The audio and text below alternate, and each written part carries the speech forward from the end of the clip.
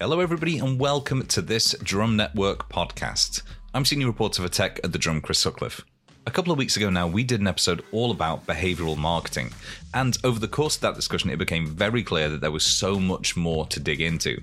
And so I'm delighted to announce that this is effectively part 2 in a very short series all about behavioural marketing, its tech, its techniques, and its practices, and what they can actually offer to our clients. As you can probably tell from the title of this week's episode, Influence versus Control, things get a little bit heavier in this episode than they did in the previous one.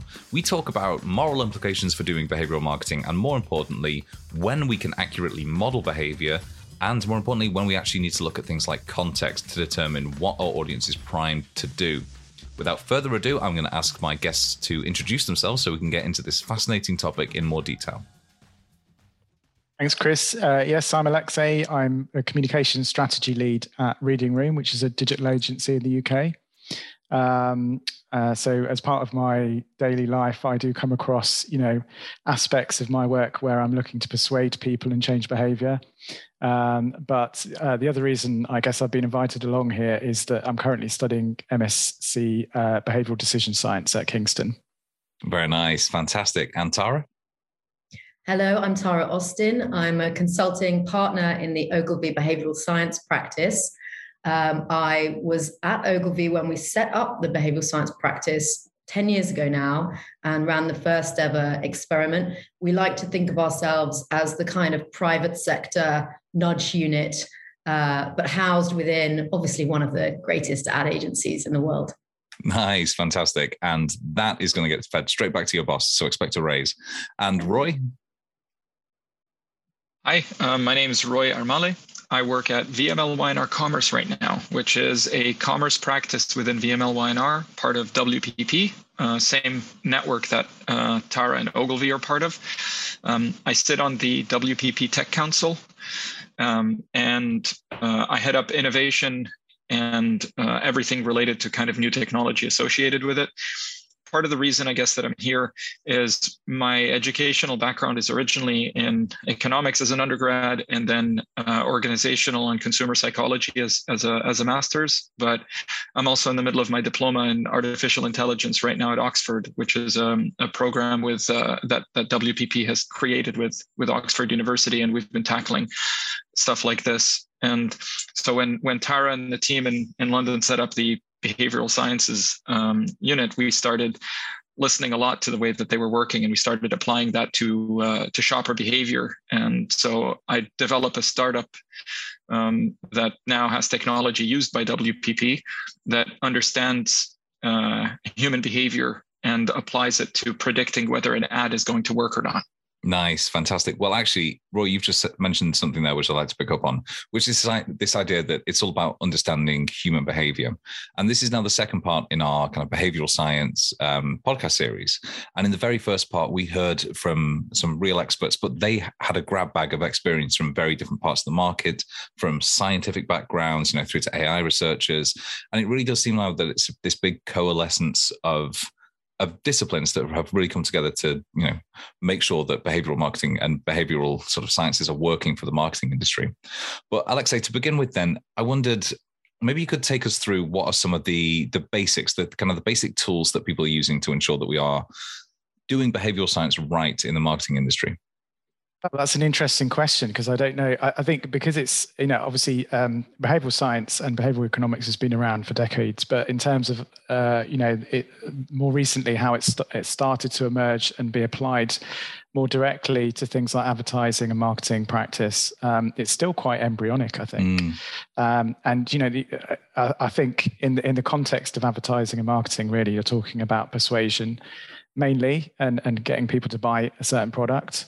And I think there aren't necessarily kind of ethical frameworks or best practice frameworks out there. I know that Tara and Roy probably have a completely different view on that, but working in the field. But as a kind of a lay person, I guess, coming more from more from communications, but now kind of studying behavioral science academically to look at applying it. I think there are only a few kind of marketing organizations out there that take it quite seriously in terms of best practice and having kind of established frameworks. I think it's much more established really at the moment within kind of government policy and, looking at things like how do we get behavior change to benefit the climate and encourage people to take care of their health. Absolutely. But you mentioned kind of the word persuasion there. And in the last session, it took me the entire episode to coax that out of our participants to say that, in fact, you can use these techniques for a marketing bent. And so, Tara, would you agree then that, with Alexei's statement that it is kind of embryonic in a lot of ways, that we are still in the kind of the foothills of what is going to be possible for marketing from behavioral science? Absolutely. And we've been in those foothills for the last 10 years, at least 12, going back to Kahneman and Thaler and the kind of guys that really kicked off this field. And all that time, it's just got more and more and more exciting, and there's been more and more application. And we've certainly seen, government at the forefront of that, the Obama administration and the Cameron administration really at the forefront. And then people like us coming in and creating this field in the private sector, applying some of this thinking to good marketing, as well as much more besides. The work that we do, we might work for a private company on health and safety behaviors. We've done a lot of work for Kimberly-Clark on making their factories safer places, right through to, working with brands and businesses on how to influence their consumers in the way that they want to see. We're at the beginning. It's interesting to me. I think that people are starting to get more and more familiar with personality profiling, yes, but even a more interesting or a more accessible front end, which is we have a tool where we do personality profiling. We look at various different really big, important psychological measures to understand an audience. And I often describe it to clients by saying it's a bit like Netflix if you don't have Netflix level of data, because actually Netflix is marketing its content to you all the time. And I think we've all become quite familiar with the idea that when I'm looking at my Netflix, I might get all these lovey-dovey kissy pictures of romantic couples that they know I'm going to click on because I'm a sucker. And my dad might get the same content. He might get Stranger Things, but instead of the cutesy photo, he's got some kind of monster in it. And I think we're all familiar now with the idea that we are being targeted based on data that organizations have about us in order to market themselves. And in a company like Netflix, I don't think that bothers anyone. I think, in fact, they find it kind of intriguing, and it's not remotely a problem. And like I say, we're working with clients on our tool to give them that same kind of level of insight around different segments of their audience, different personality profiling, but without them having to have all of the kind of data that Netflix has. And I think this is really, every project we do is certainly try to push the field forward, but to do it in the right way. And to Alexei's point, there are models. We have an ethical framework that we use, and only working with the most honorable companies in the world, of course. Nice, fantastic. But before we get too far into that kind of personalization and segmentation, which is going to be the bulk of the discussion of this podcast, Roy, I just wanted then, obviously, based on what you're doing, kind of the research side of it, how far into this do you think we can expand, as Tara said, as kind of the private sector version of what's been going on in comms elsewhere? The private sector is way ahead. Nice. This is not a surface thing. So I'm gonna agree and disagree with what they said in terms of the dimensions. Let's set the parameters of what we mean by embryonic or not. It is embryonic if you look at it in terms of economies of scope. Have different parts of the private sector and different industries and different categories and functions within the industries adopted it from a breadth point of view. No, that's still at the embryonic stage. And even within those different categories and so on, the individuals that are aware of all of this are few and far between because of the level of complexity and the level of interest that's associated with it. Now, if I take that and I apply it to depth and I look at economies of scale within the industries and categories and so on and functions that have adopted it, no, the economy of scale has shot up in the last I don't know, 8 years, let's say. And the reason for that is what Tara was talking about in terms of the Netflix situation. We have that data. We have that data on people. And honestly, the ethical framework that we need to get into is understanding where we need to set limits on the acquisition and the usage of the data. And we'll probably get to this a little later, because I'm not pro limiting on acquisition of data, because it doesn't do much. You'll just find another way to get it. But in terms of the permissioned usage of data and the intent with it, there should be a whole framework associated with that. But when I look at kind of the field that I come from, so I said I've mentioned VML, Y&R Commerce, and WPP, and a whole bunch of pieces of the company. In commerce or in shopper marketing, we are not very concerned with the profile of the individual. We kind of don't care who they are, right? We're very contextual in the way that we're going to target people. The easiest explanation for this is, if I want to sell a bunch of ice cream cones to 100,000 people, okay, is it easier for me to figure out? Can I just say this is not the example I thought we were going to get, but absolutely go for it. Well, I'm keeping it light, I guess. So if I want to sell ice cream cones to 100,000 people, I've got two options. I can go into the profiling point of view. Do they like ice cream? Are they the type of person to like ice cream? What kind of flavors are they into? All of that stuff. Or I can go fully contextual. Are they at Disneyland on a hot afternoon after lunch? And if I check the amount of effort that I need to put in to sell that ice cream cone, is it easier to sell to the contextual group that is a cross-section of multiple profiles, or to the individual profile across that has a cross-section of contexts? From a shopper marketing perspective, it is easier to sell to the context than it is to the profile. And that makes sense. This comes to biases and heuristics of, the Dan Ariely version of the Kahneman fast and slow brain stuff, where he talks about the decision-making linked to organ donation. I love that example that he uses in one of his TED Talks. So when you look at that and you see that we're using machine learning systems to understand these contexts really, really well, and then apply it at scale to dynamic content optimization and dynamic content production, which is literally a system putting ads together for your context. And you look at the AI system that I was talking about a little bit earlier that can predict its impact depending on the context that you're going to show it in. You can see that the scaled application of this is hitting millions and millions of people.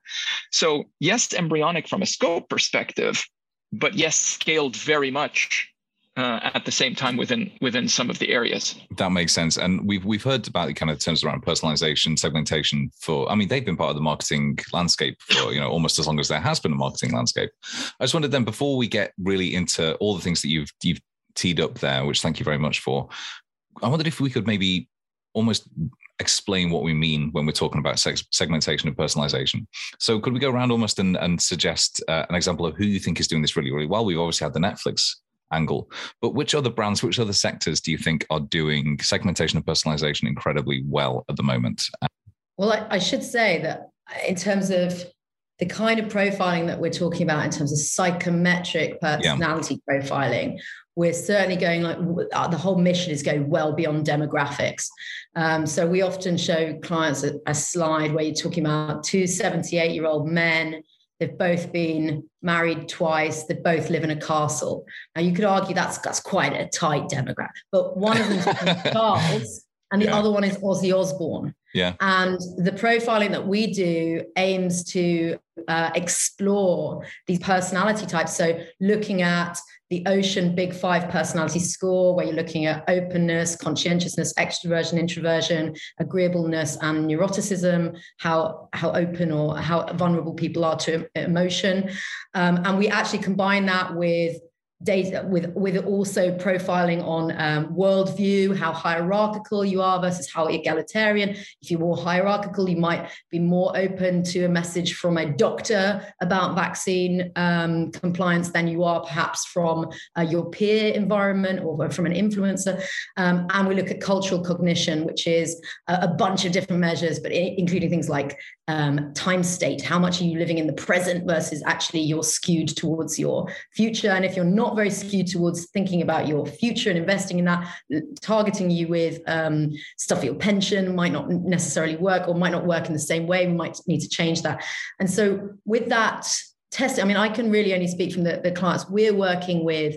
I can tell, and there's a lot I can't tell you, but I know, for example, that certain personality types lean into particular flavors that in one category, that those who are more conscientious actually do prefer mint and some of these flavors that you might associate actually with cleanliness, that those that are more conservative do associate with some of the more conservative flavor profiles for this particular category. I'm glad you came to me last, because I was pondering over that for quite some time, thinking, who is doing this right? I think from my perspective, the organizations that are doing this the best, for better or worse, are big tech. The social networks are doing this to the nth degree, and that is, that can be used for good, but it's also, we can see some potentially damaging effects coming out of that. So I guess, taking it back to a sort of ethical standpoint, it's really down to the objective of that personalization that should then drive how we approach best practice. And I think that there are kind of good ways of doing that, and there are bad ways of doing that. And at the moment, there isn't any kind of benchmark for what is good and bad. I think, unfortunately, the technology has, as usual, kind of advanced way faster than any of the discussions around ethical frameworks. And what we've got is a machine guided by a single objective, driving that personalization for that single objective, which is most of the time to grab attention or to get a click. I think one of the biggest challenges is transparency, visibility. So the one of the frameworks that we use is actually called the For Good. It's relatively new, For Good framework, nudging for good, and it's just a little acronym around fairness. So making sure that practices aren't discriminatory, and that you don't. And I have heard at least of I think it was one instance of people getting a different kind of discount depending on whether they were opening something from a Firefox or a Safari browser type thing. If you were opening it on a Mac, you didn't get as big a discount, that kind of, so discriminatory behaviors, but you could see how those could really ladder up to something really quite awful. So fairness, openness, the transparency with which people can even know that they're being marketed to. And I think we've seen evolution in that. But then again, actually, I mean, a lot of the work we do, and it might be even more analog, is about behavior change without it necessarily feeling like marketing or branding. But realistically, a lot of that is government work.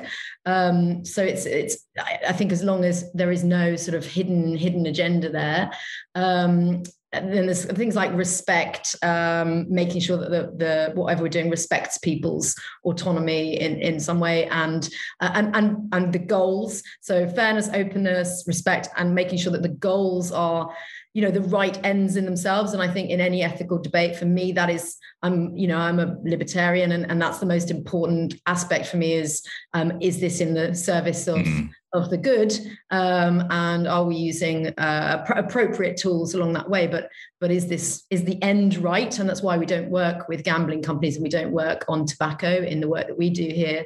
But then you've got opinions, and these are critical. And I think even more critical now in the we've got our own reputations to manage, which is why we don't work with those kinds of companies, of course. And then options, do policies, are the policies kind of warranted? Do we actually need to do this? Is it appropriate? And in the aim of selling stuff, then inevitably, yeah, we do need to do it.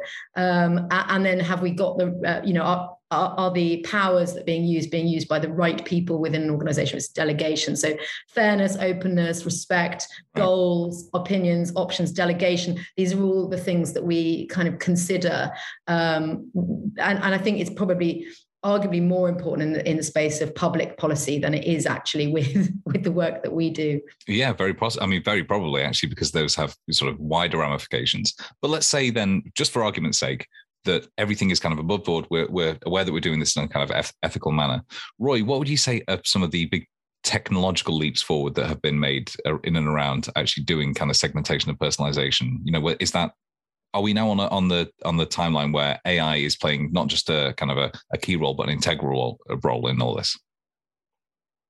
That's a really good question. All right, first let's describe what we're talking about in terms of AI within this context, because a lot of people listening will go into machine sentience and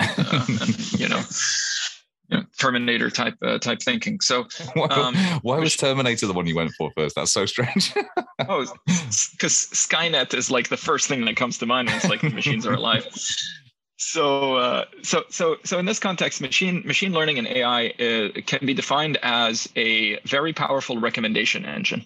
It will point you in the right direction for a decision that you need to take to be able to perform a specific task. And as a recommendation engine, it is not a means of automation. It's a means of augmenting the decision-making process that's occurring. That's the power of machine learning and AI, realistically, because you can do a lot of automation without needing AI. The AI part, the interesting part of it, the useful part of it is that it's able to take tons of structured data, and find patterns to be able to give you recommendations on outputs.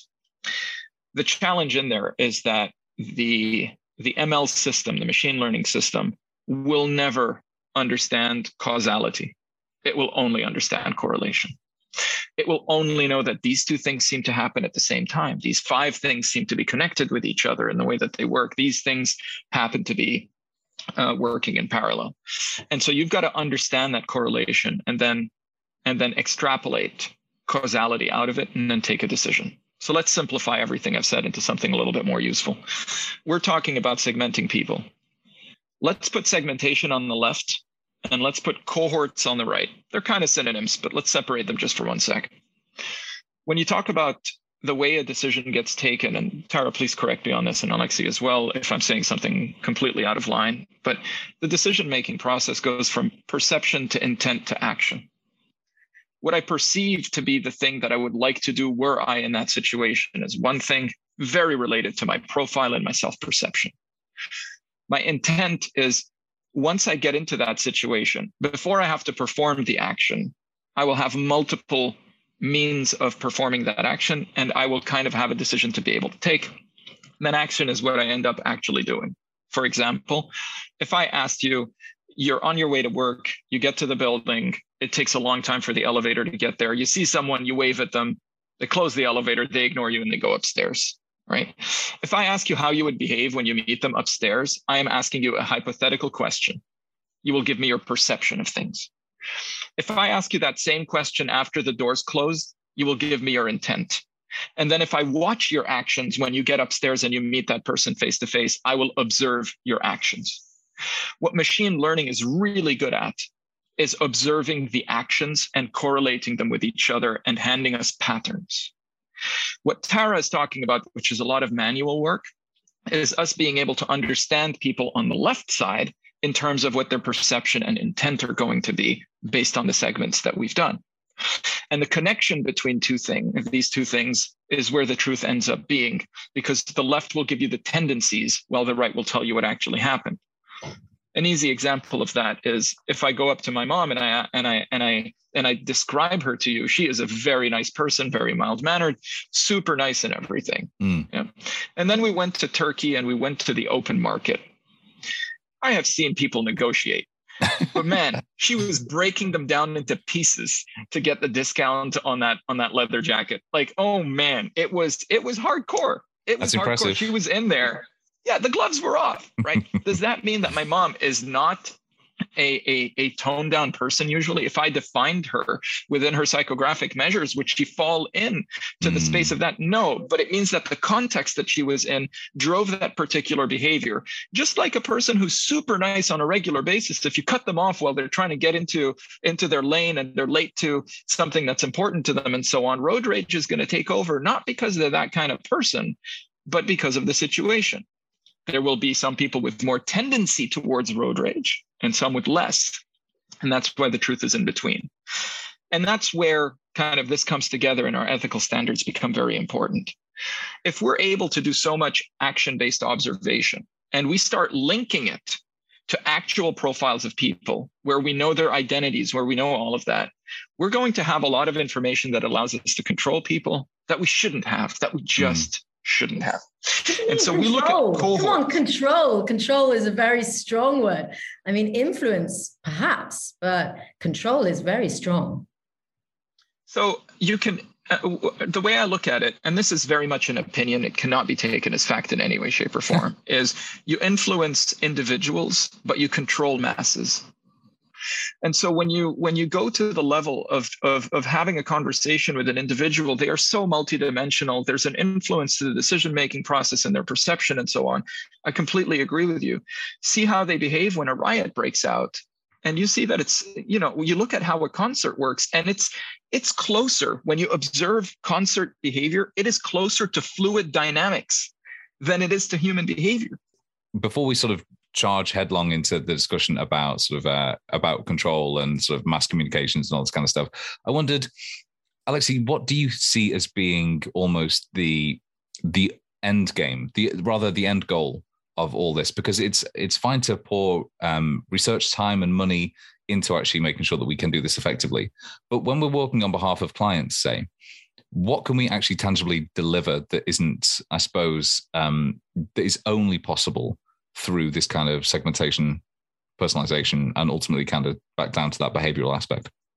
Yeah, I think that's a very good point, Chris, because a lot of what we've talked about today, a lot of the things that the end games that we've talked about can be done through what I guess you would class as traditional means. So, personalization and segmentation isn't a kind of new thing that's emerged out of the behavioral science discipline. It's something that's been used in marketing and advertising for, again, decades. I think the layer that behavioral science puts on top is this understanding of how people behave in different contexts. Roy was talking about kind of intent versus behavior. That's again a really good point. One thing that we kind of know, one of the first things you learn about behavior in studying behavioral science is that there's a massive gap between what we intend to do consciously and deliberate over and actually how we behave. And I think that's the thing that we are trying to kind of match together, I guess, by understanding more about how people behave and why they behave in certain contexts and what the drivers are for that. So I think the end game really is trying to kind of match up or close that gap between intent and behavior. And one of the only ways you can do that is by understanding how the majority of the decisions that we make are made unconsciously, and how those mechanisms work, so that we can help design a kind of decision environment that allows them to make the right choice. I mean, that's why it comes back to ends, right? It all comes down to ends. And what is the goal that we're trying to achieve, right? Because the terrible truth is that science and behavioral science, amongst many of the sciences, is revealing to us that we are, creatures that operate on our subconscious, that we are in our system 2 brain. We're conscious of thinking. We're conscious of thought, and that's where we think we are living, but actually, and that's where we think our agency comes from, but of course it doesn't. My favorite analogy for system 1 and 2 is Jonathan Haidt's analogy that system 1 is the Oval Office and system 2 is the press office. And actually the terrible truth is that we are all the press office, and that we don't like that. We don't like being told, hang on a minute, somebody else is actually in charge here, because it's still you are the Oval Office, but there are factors at work that can influence you. And I would say influence rather than control, because I think it's not new to be able to influence even, especially that mob behavior. Nuremberg had its role in terms of influence as much as control. None of that is new. We are very susceptible to those kind of social norming and to terrible things that we're capable of doing because of that. I think the question becomes now, is what we are doing in terms of influencing one another the right thing? Is it the right end? Is it okay to sell this product to somebody?